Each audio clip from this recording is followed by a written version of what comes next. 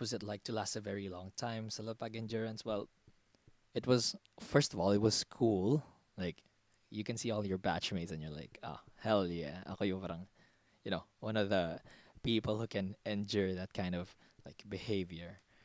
Um I don't know, it was very cool. It was painful, yeah, but I think it's worth it. I mean, you get dubbed like, oh, yeah, kaila kay Elijah, katong dugay sa Lapag bay. Ah, it feels cool. How did I do it? I had no idea. I mean, I know at the time na I was being very competitive, pero I don't know with whom. Like maybe with most of my batchmates lang. Like I just see them and I'm like, you know what? I think I can do this, and I did the deeding. Um, tips maybe just push through. I mean, the pain, yeah, it's there. If you're shaking, yeah, stop. If you feel like you're gonna collapse, yeah, sure, stop. Pero if you feel like you can just push through that extra minute, push through that 30-second mark or like 2-minute mark, yeah, go for it. I mean, it's not that bad, you know. I think everyone can do it, man, if they just train their minds and then train their bodies, of course.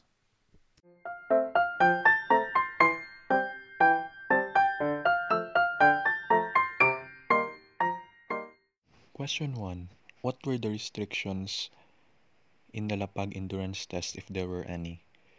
If I remember it correctly, yung Lapag endurance test was that endurance test na magbaba ng rifle and you had to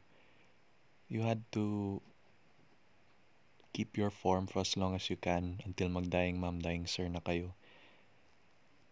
I think yung biggest restriction dun was that kailangan naka-stretch out yung right leg mo yata yun.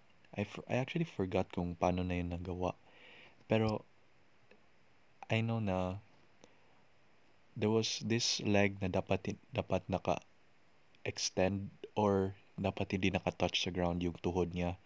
And I think that's like in essence equivalent to ano to, equivalent na siya to squatting. So ayun, I think that was one of the biggest restrictions dun that made it ano, parang the endurance test that it is.